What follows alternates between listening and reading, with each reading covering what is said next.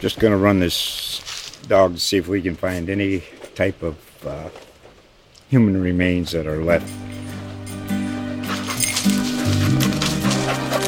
Listen to Where Secrets Go to Die, The Disappearance of Derek Hennigan. From the Detroit Free Press, a new podcast set in the woods of Michigan's Upper Peninsula. Available on Apple, Spotify, Freep.com, or wherever you get your podcasts. Hello, everybody, and welcome to another episode of the Cape Sports Now podcast. Today is Monday, January 7th, 2019, and as always, I'm joined by Matt Goisman. Matt. Hi. And first Monday show of the new year. Finally back to a normal schedule. This is a bit of a short week. I was saying that earlier, kind of like an NFL schedule. A little bit, yeah. Kind of going from the Monday game to the Sunday game. Yeah, we're back to Mondays now, and actually with this show, we're going to have a little special guest today. Absolutely. So we're, for the second time in this program's history, we're going to have a coach call in. Hopefully it'll work. It is Jim Pignato, the Nantucket swim and dive coach. Nantucket Whalers obviously coming off another sweep in the Cape Cod Classic swim meet. That is the biggest local swim meet of the year. It's all 6 local teams, which is Barnstable, Nauset, Nantucket, Sandwich, St. John Paul, and Martha's Vineyard. Nantucket won it again. They've swept it, boys and girls, for the 4th consecutive year. The girls are actually the 5-time defending champions now. So he'll join us shortly. But before that, we'll get into – you want to just get into basketball and then yeah, sure. Well, we can start with that. Yeah, so we'll probably have to interrupt our conversation in the middle, and then we'll get back to it afterwards. But we're trying to bring in more people on the show and have other voices and really hear from the community as much as we like to listen to ourselves talk. So, on Friday I was at Falmouth for the first Atlantic Coast League boys basketball game between Dennis Yarmouth and Falmouth. That was the ACL opener for both teams. DY won that game. It was a very, very close game. DY's on a 3-game winning streak now, and I think they're feeling at least pretty good after wins against Plymouth South and then at Falmouth, which they hadn't done in 4 or 5 years, I think. Yeah, absolutely. I mean, going against Falmouth has kind of been notorious as a defensive team. This is a nice effort by DY and really just kind of setting the tone early in the season. I mean, clearly these teams are going to play again, and you're going to have a lot of other close matchups, but certainly a good start. I mean, you saw Cam Talbert especially step up in that game. 15 points on all 5 of them from three-pointers. Including the key one real late in the fourth quarter. Nice to see kind of that secondary player to Logan Grosek be able to step up and kind of make plays like that. Absolutely. And he was coming off a 10-point game against Plymouth South earlier in the week, 9 against Rockland. He's had 10 3-pointers in his last 3 games. We mentioned Grosek. I actually thought he got out-muscled a little bit with Falmouth. A lot of the times he was going against either Cam Dunbury, who is much taller than him, or Kyle Cardoza, who is a defensive end for the Falmouth football team. He's still working his way back from a knee injury during football season, but he's an incredibly big, strong guy. So my guess is those guys are going to out-muscle a lot of people. But if that keeps happening with Grosek, then they're going to need to be a 3-point shooting team, and you may need to see guys like Taubert, like Alex Stowe, Darian Thompson, Jaquan Phillips, guys like that step up and replace the scoring, because Grosek, you may be looking at a guy who will get you rebounds, but maybe only 8 to 10 points a game. Right, but like anything in basketball, look, it's all about making that extra pass and finding the best shot. And as much balance as you can have to that offense is going to be a compliment to DY. And, of course, holding on to the basketball absolutely is especially key. A couple of key turnovers late in that game, and if Falmouth doesn't commit them, maybe they win the game or at least send it to overtime. But, backcourt violation on an overpass, that really was what the difference in that game was. Right. But on Falmouth, a kid who really impressed me was Anthony Carson, who is kind of turned into this real consistent fusion guard/forward. He was on the varsity last year, did not get a ton of playing time, but this year he's been really, really consistent. He can rebound well. He's a good shooter. He's really good at backdoor cuts. What I've seen a lot of with him is his ability to slip behind defenses, catch lob passes over everybody. I could see DY coach Dante Phillips getting frustrated that his team couldn't keep track of this kid. And if he can be that balance with Duke Melton, and then we'll see if as the forwards and centers get healthier, that could be what Falmouth needs to kind of get its season going. They've been a little sluggish to start. They've also played some really, tough teams. Right. Another ACL team I want to discuss, Nauset as well, off to 6-1 start. And it's been a bit of a, I guess we'll say, rocky stretch for them. I mean, they lost Even though to they're Nantucket. 6-1, but yeah. Right. But I mean, coming off the Nantucket loss, they were trailing Monomoy at halftime Friday. They finally got it together in the second half, pulled away for the win. But yeah, definitely not the best way heading into a game against Marshfield, a very talented team. And, you know, like we were just talking about, the physicality and the speed of ACL contests are typically a lot better than some of the teams Nauset's been seeing earlier in the year. So kind of waiting to see how this team responds. Absolutely. I did like the balance the Warriors showed, though, in that game against Monomoy. You know, as we said, Monomoy and Nantucket, they're both D4 teams. Nauset is D2, so that is a little concerning that they've had some trouble with schools that are smaller than them, and you'd think they should be able to beat those. But against Monomoy, you had Henry Blanchard and Spencer Jones both score 11. Abdel Talabi scored 10. Bobby Joy 9. Johnny McCarthy 7. Liam O'Hara 6. If all of those guys can score like 3 more points per game and maintain that distribution, then I think they'll be okay in ACL play. But I'm not totally sure numbers like that are really going to work against some of the high-scoring teams like DY, like Falmouth, possibly like Marshfield. We'll see kind of – Marshfield is going to play a lot of ACL schools in the next week, and we'll see kind of how they really stack up. And you're going to have to give Monomoy some credit, too, because that's another team that really plays tremendous defense and prides itself on its defense. So that's not necessarily – we don't want to knock on Monomoy for not at all. winning that game. Certainly give them credit for holding down a high-powered Nauset offense the way they did. And they've been challenging schools that are higher division than them all season. I mean, against Barnstable, a D1 school, they lost by, I think, a point and definitely had a chance to win that game. You know, so with small schools, your record against small schools kind of matters more than your record against like high division schools. There's all these exclusion rules with the MIAA, so they could definitely figure that out. Right. I think we're setting up that. And I think we've got our call from Coach Magnando coming in. Give us 1 second to sort that out. Coach, can you hear us? Yes, I can. Oh, wonderful. Thanks for joining Cape Sports Now.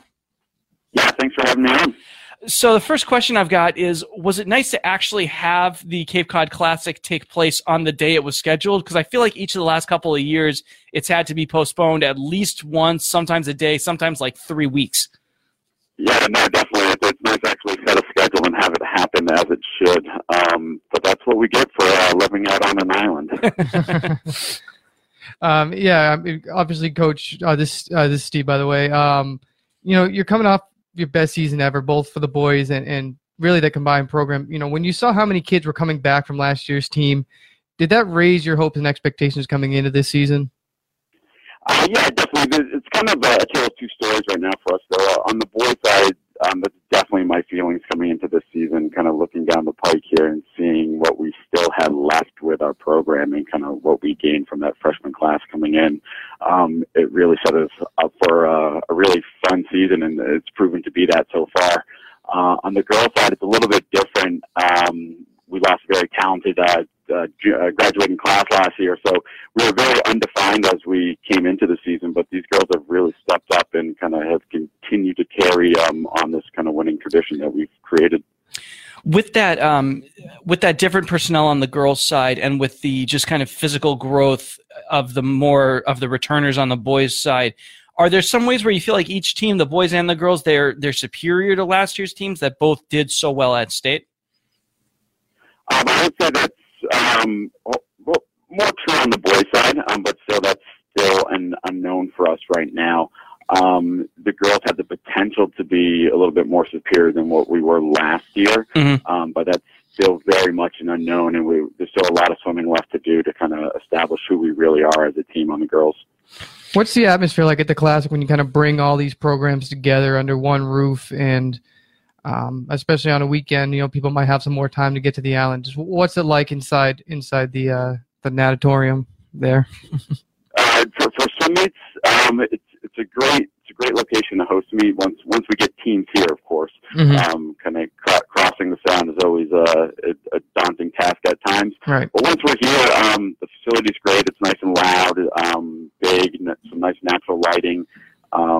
A meet like yesterday when we had over 200 swimmers on deck makes it for a little tight, but it's all well and good, and we get it in.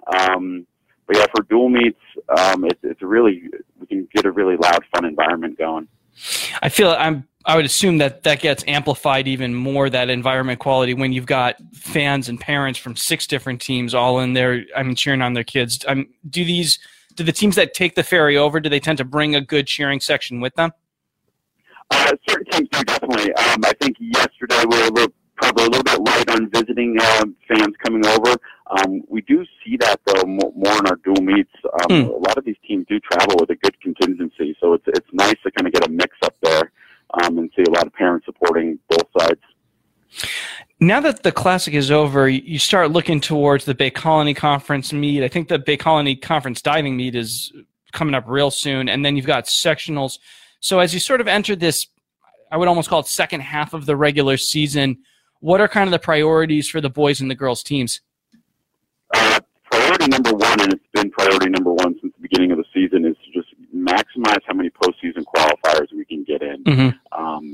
So with this being at the kind of the halfway point, those opportunities have been cut in half. So every time, the message to the kids is every time they have a lane, they have an opportunity to race and they have an opportunity to qualify. So they can't pass it up just because maybe a competition isn't quite there or it's a midweek meet and we're traveling.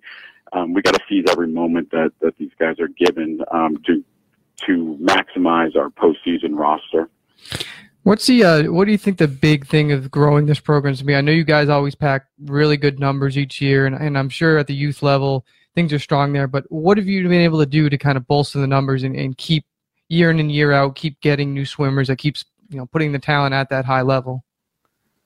Yeah, it's a difficult task out here. We have a very finite group of obviously student population that we can pull from. On the club level out here, we have to grow and cultivate every single swimmer that we see. We're not getting influxes from other clubs. Kids aren't driving around who are at our high school and swimming for other clubs. So we really have to make sure we're doing a good job on that middle school level and even the elementary school level, starting these kids young, starting them with as many numbers as we possibly can fit in the pool at that kind of grades 3, 4, and 5. And then as they come through our program, hopefully half or 25% are sticking with it, and then we can kind of grab them on that high school level. There's probably a 60 to 70% of our high school team does swim club for us out here. So that other 30%, we're always really good at kind of finding some athletes out here, and we just create them into swimmers in the 10 weeks that we see them. Is it just one of those things where like success kind of breeds success, where they see how well the team is doing, how some of these individuals are, and it kind of draws more people into it? Yeah, it definitely agrees with that. And also too, just we create that fun environment too.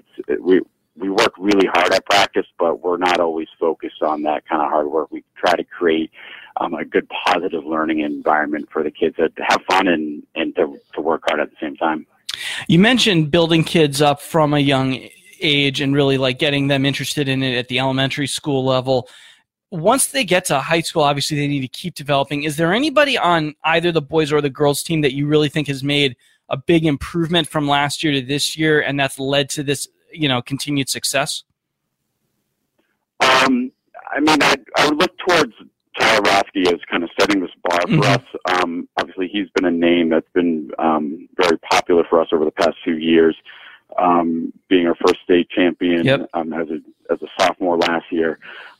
We had a conversation probably about 3 years ago with Tyler, just being like, what's your trajectory of your swim career? What do you want this to look like for yourself? And from there, we created a plan where he was a great swimmer, but he lacked some athleticism. So we wanted to make sure we were building that athleticism outside the pool as well. So he got on this program, and some of his buddies now have kind of joined in on that. So we're kind of creating this environment where it's like we're not just swimming in the pool, but we're also trying to become athletes as well. So you don't have it on some like kind of TB12 method. It's probably more like dry land and this kind of stuff like that. Weights, is that what kind of more you were mentioning? Yeah, dry land training. Definitely some plyometric training. I would love to be associated with some TB12 philosophies. I think that's plays really well with the sport of swimming in terms of like pliability and things of that nature. Mhm. Sure. I think that's most of our questions. Maybe my last one is just talking about Tyler. I remember talking to you and him after he won state last year, and you both talked about how much he wants to be a Division I swimmer in college, and go to a good program. I think one of you mentioned like Michigan or something like that. Is there any update on that? On our team showing interest in him? Is he close to verbally commit? Is there anything with that? We're not close to verbally committing anywhere yet. This is the time of the year that he really needs to just speed with his swimming. Mm-hmm. We need to get through states with him before we even kind of start considering kind of narrowing down his list for him. He definitely has a long list. Some schools he shared with me, some he hasn't, which is all good. But yeah, I think he's just trying to focus in on making sure his times are where they need to be, so these big schools will recognize him.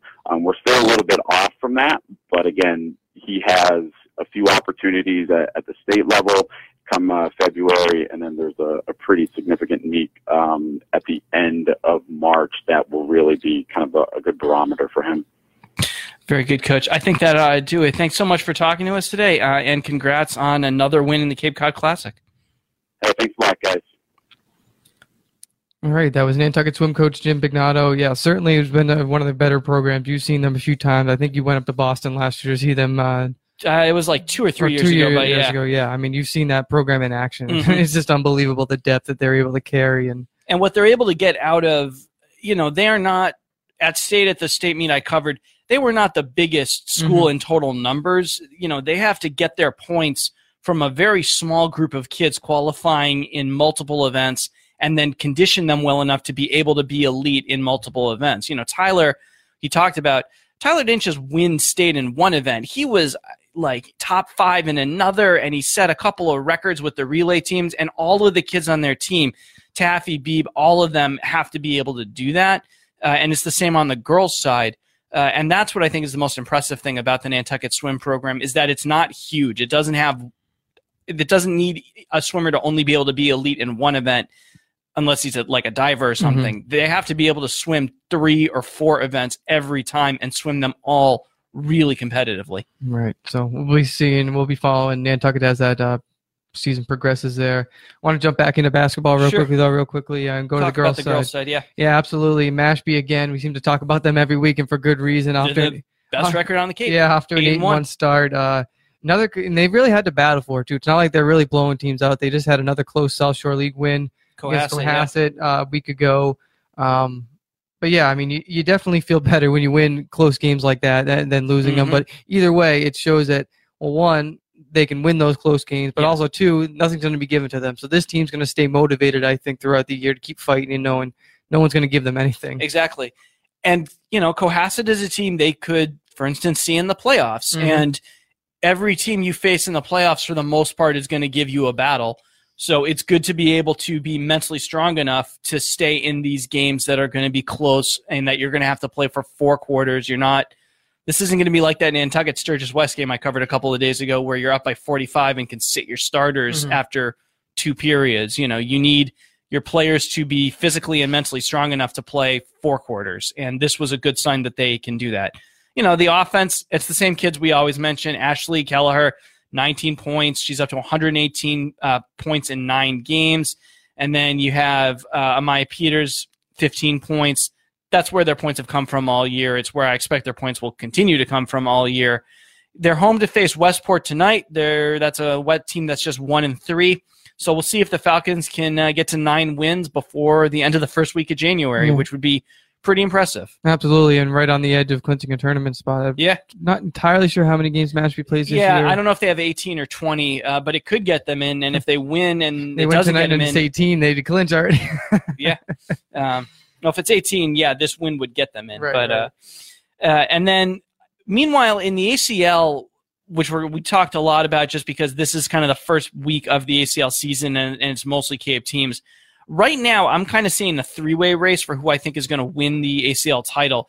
Falmouth girls are 4-1. They're on a 4-game winning streak. Sandwich are are 3-2. They've won 2 in a row. Nauset girls are 3-3. They haven't started ACL play yet, but I never want to count out a team that made the South Sectional Finals the year before and basically is the same team this year. Falmouth and Sandwich, they both won their ACL openers. Nauset, they started Tuesday at Marshfield. With Falmouth, the girl who's really, I think, playing extremely well for them is Kayla Thomas, 14.2 points per game. Really kind of taking over that offense. Sandwich doesn't have one player who's kind of doing the same thing. They're kind of getting their points from a split between 3 of Callie Sorensen, Leah Mahoney, and Sarah Lutzik, who are all good for somewhere between 5.5 and 7.5, 8 points per game.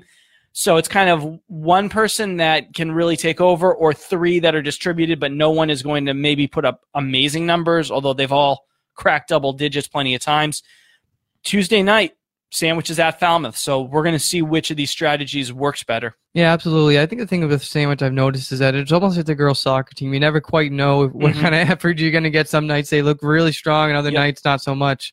Against Falmouth, it also plays really good defense. That could be a struggle, and in a low-scoring game, you never know what's going to happen. But I think Falmouth at home makes a few more plays in that one. But like you said, though, I don't think you can count on Nauset. And if I had to put 1 and 2, I would say Falmouth and Nauset are right there. I would probably think so, too. Right. I mean, just given those battles that those two teams had last year.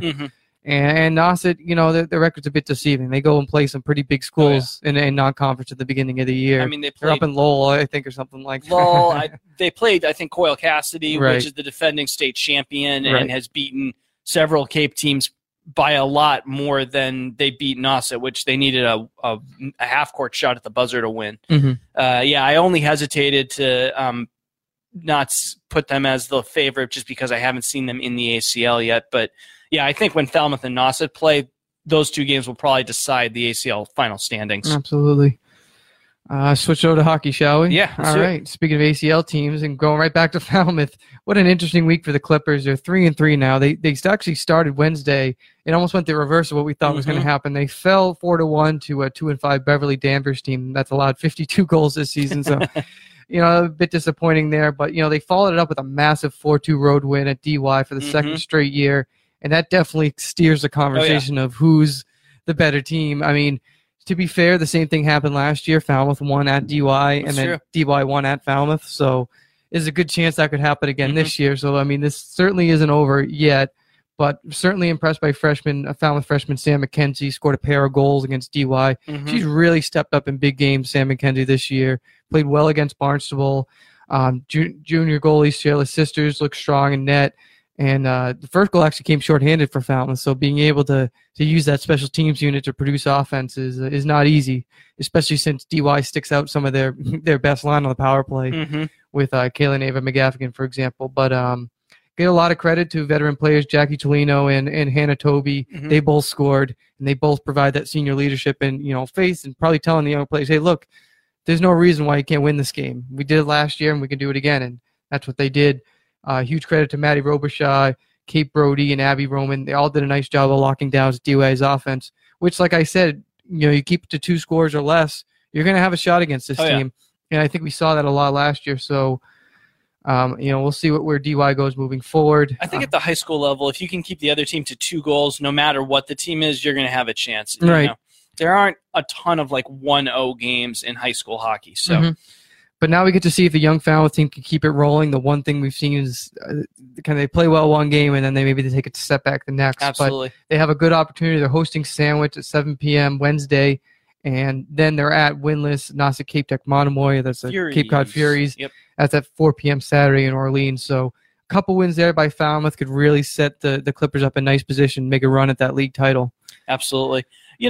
DY, they started off really well. They beat King Philip 3-1. That was finished a season sweep for them. Ava McGaffigan had 2 goals in that game. And then they lose to Falmouth and probably were pretty upset after that one. It's a minor speed bump. They'll see Falmouth again, but you do have to wonder about kind of a lack of depth on that team, about maybe how many kids on that roster have converted over. The McGaffigans were very good field hockey players, and they've made the switch to ice hockey really quickly. I'd be curious how much of that roster falls into that same category, but is still trying to figure out the new season a little bit. Yeah, I mean, typically this team hovers around 16 players, and I mean, all it takes is a couple players to go down with some sort of injury or sickness, and then all of a sudden you're switching up lines, and people are in positions they're not used to. So it's definitely the one risk, but I still think the Dolphins can make a run at things. I mean, it's really similar to what they were going through last year, and I think this team, when it comes playoff time again, I think they'll have that experience under them and know that, hey, we've done this before. This isn't a big deal. We're just going to go out there and play the best we can. Sure. First, they got a week to focus back on that. They're going to play out Sandwich on Saturday. That's a team they handled pretty well in the preseason during a scrimmage. So I would expect DY to bounce back with a win against a really young Sandwich team, which give Sandwich some credit. They put up 11 goals against a really young Marshfield team. But just to get some of that confidence for that group, that was just nice to see them go out and get a nice win like that. So just another couple girls hockey notes. So we mentioned the Furies. They're going to host Marshfield on Wednesday, looking for their first win. I think this is a really good chance for the Furies, they've shown some bright spots at time. It's not like they're getting completely routed. I mean, they lost to Barnesville 4-0, I think. Hung in there with, I think, a scoreless first period. So there's some talent on that group, and hopefully for them they can pull it together and get their first win. And then Barnstable real quickly bounced back from a 6-5 loss to Bishop Stang, and with that 4-0 shutout win, big confidence booster. Lisa Alto, who we've talked about on the show, I think really needed a shutout effort. Didn't matter who it was against, just to get back on track and give Barnstable some faith that, all right, our goalie situation is stable for now, but certainly we'll see how that goes moving forward. Meanwhile, on the boys' side, with all respect to Falmouth, who looked really good in their win against DY, it seems like Upper Cape may be early play for being the best team on the Cape right now. They are 8-1, and they're coming off a win in a game that you thought was going to be a really big test for them, and you were totally right. They beat Mashpee Monomoy 2-1.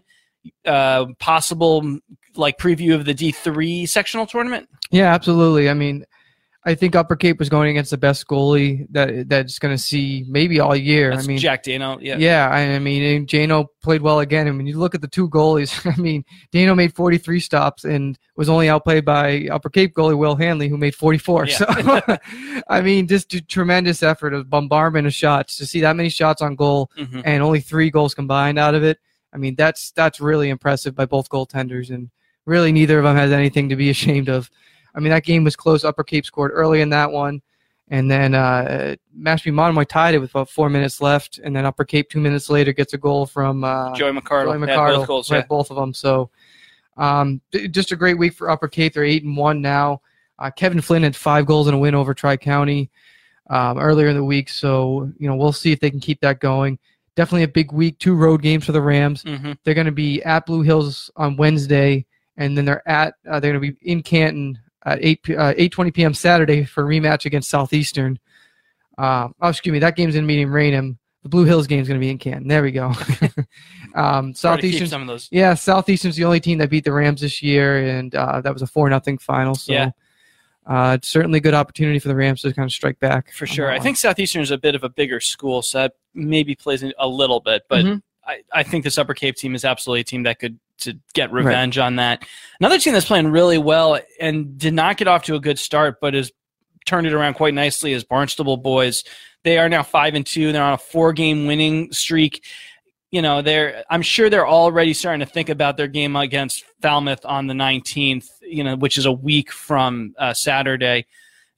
Those games are always massive, and you want to be feeling as good about yourself as you possibly can going into them because they're always close and they're always crazy. Yeah, absolutely. And I mean, I said it last week, and the fact that both of these teams are around the same record and both winning, that's a really good sign that this could go either way.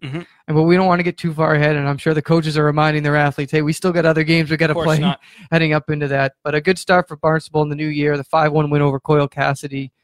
Followed by a 3-0 win over Bridgewater Raynham, which was pretty noteworthy for goaltender Eddie Donovan. He 2 years ago played for Bridgewater Raynham, transferred in, and I think is really starting to take that spot as number 1 goalie over Connor Higgins. Certainly, the contest isn't over yet. If his play slacks, then Higgins is going to go in. But just probably cool for Eddie to get a win over his old team. And definitely, I don't know if there's a little bit of giving some of his old buddies maybe giving him a hard time. Probably. But, But yeah, really impressed with Jack Cordero. I mentioned him on the show last week. He only has 4 goals, but those 9 assists have been really, really big. He's been feeding that top line nicely for 13 points total. So Barnstable should be able to handle DY. That's their next game on Wednesday at home. And then they visit Archbishop Williams. That's a team that was very physical against Falmouth, ended up playing to a last-second 3-3 tie. So if Barnstable can go on the road and just get at least a point, make it a 3-point week, I think that bodes well going forward, but certainly a win over Archbishop Williams would have them feeling really confident. Massive. It'd have them feeling really confident, heading into Falmouth week. Yeah, DY. I mean, Falmouth beat them 10-1. DY's struggled this season, so I think that's definitely a winnable game for Barnstable. Absolutely. And then want to mention St. John Paul too. They've also won 4 straight. Really hitting their stride after losing to Sacred Heart in their JP2 Classic tournament opener. So SGP's outscored opponents 18-6 in that span. That was the closest 4-3 win over Brockton over the weekend. The guys kind of came through. That top line of Joey Manning, Jack Richards, Will Delman. They really make a strong top line. And when they get going, that's a tough team to stop. And combine that with outstanding goaltending from Henry Klim. This is a Lions team that and I wrote about this in a feature on Henry Klim last week, is that this team hasn't forgotten losing in the first round last year. And they don't want to overlook anybody. They want to keep surging forward and make it as far as they can in the tournament. Absolutely. Their game this week, they got St. Joseph Prep 4-4 game. That's at 5:30 Saturday at Hyannis Youth and Community Center. These teams split last year. St. Joseph Prep, they play a tough schedule. Lowell, Newton South, Holliston. They played Lowell Catholic to a close 3-2 final. St. Joseph Prep is a rival of St. John Paul in football. They're both in that Catholic Central Small Conference. So good test for them. It's their only game, so they should have plenty of time to both prep for it and recover after it. And we'll see kind of if they can keep this going. Yeah, absolutely. Just a couple other notes. Sandwich finally suffered its first official loss. I mean, they had one to Barnstable that's excluded, but I was 5-0 loss to Marshfield. Marshfield clearly a very, very dominant team, after making it to the D1 state final last year. I think Sandwich can still hang with teams like Falmouth, for example. The teams are going to meet Wednesday at Gallo. That'll be a really key test for both sides, kind of measuring stick of where they are.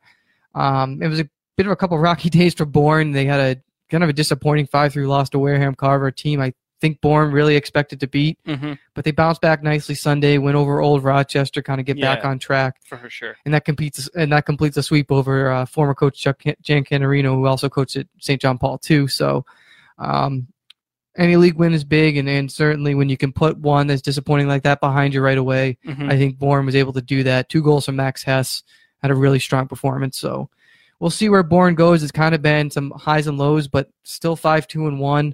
I think is Bourne still poised to make a run and do something pretty good this year. Definitely. We'll wrap up with wrestling. Rack up.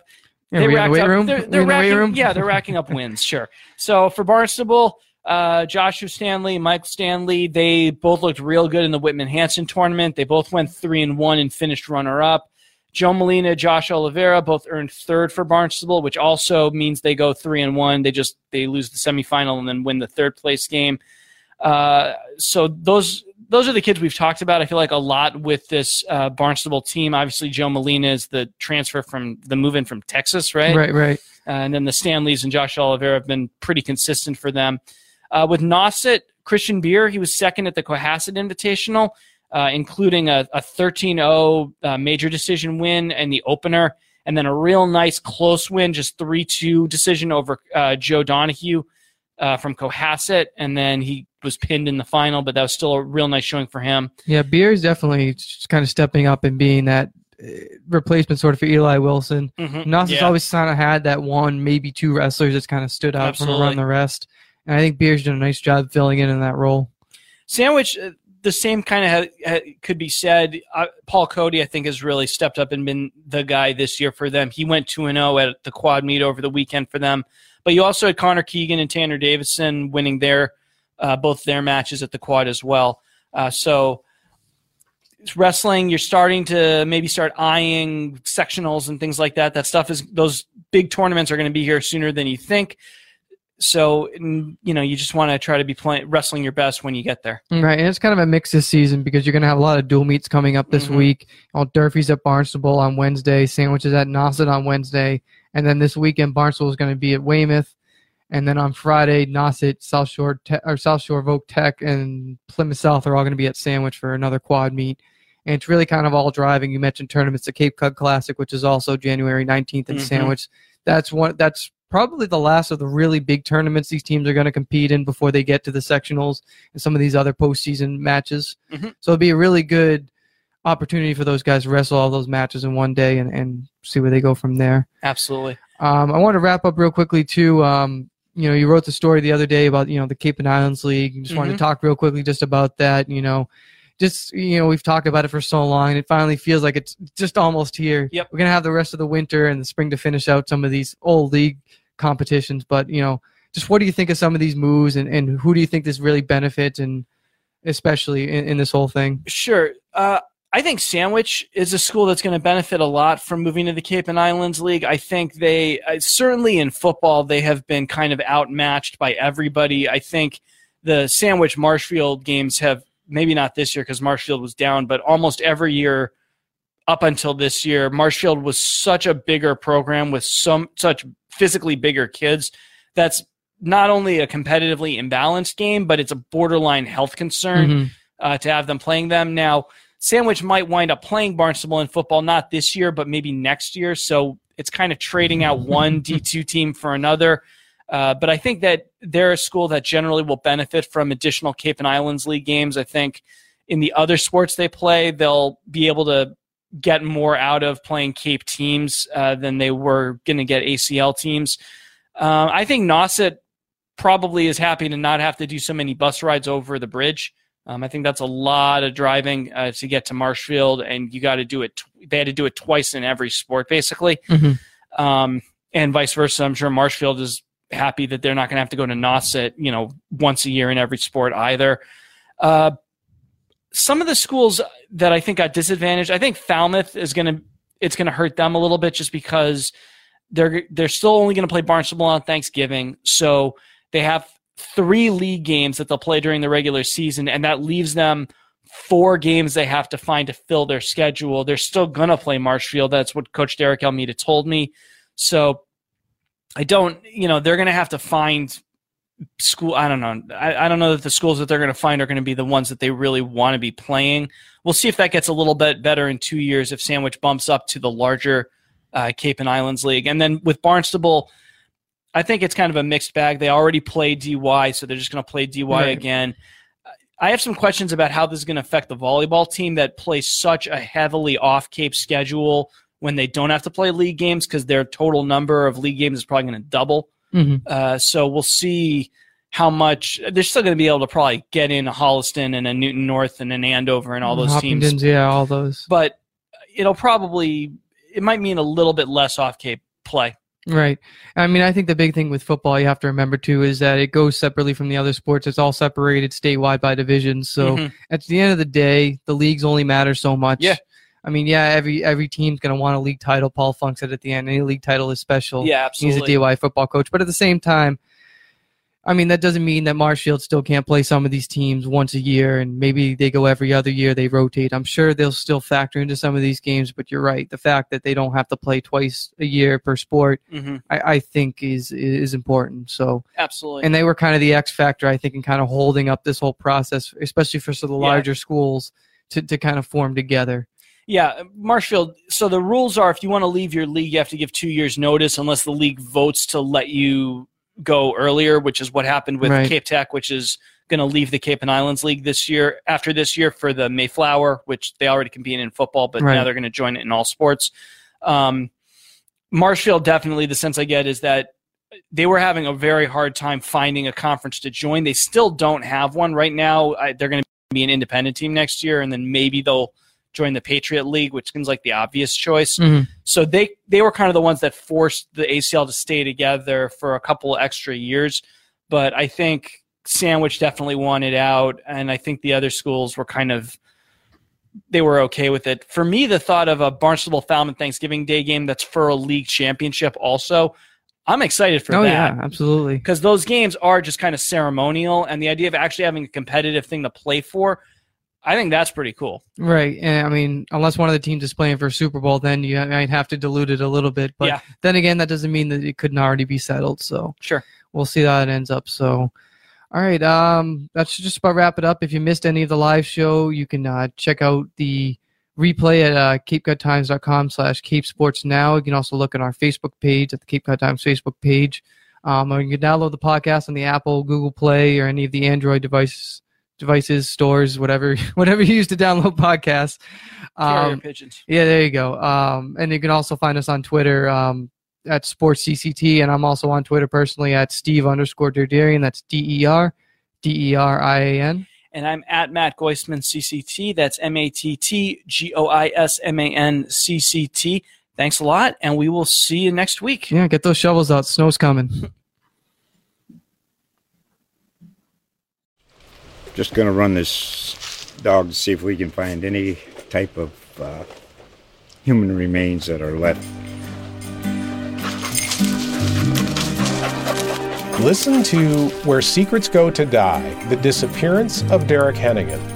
From the Detroit Free Press, a new podcast set in the woods of Michigan's Upper Peninsula.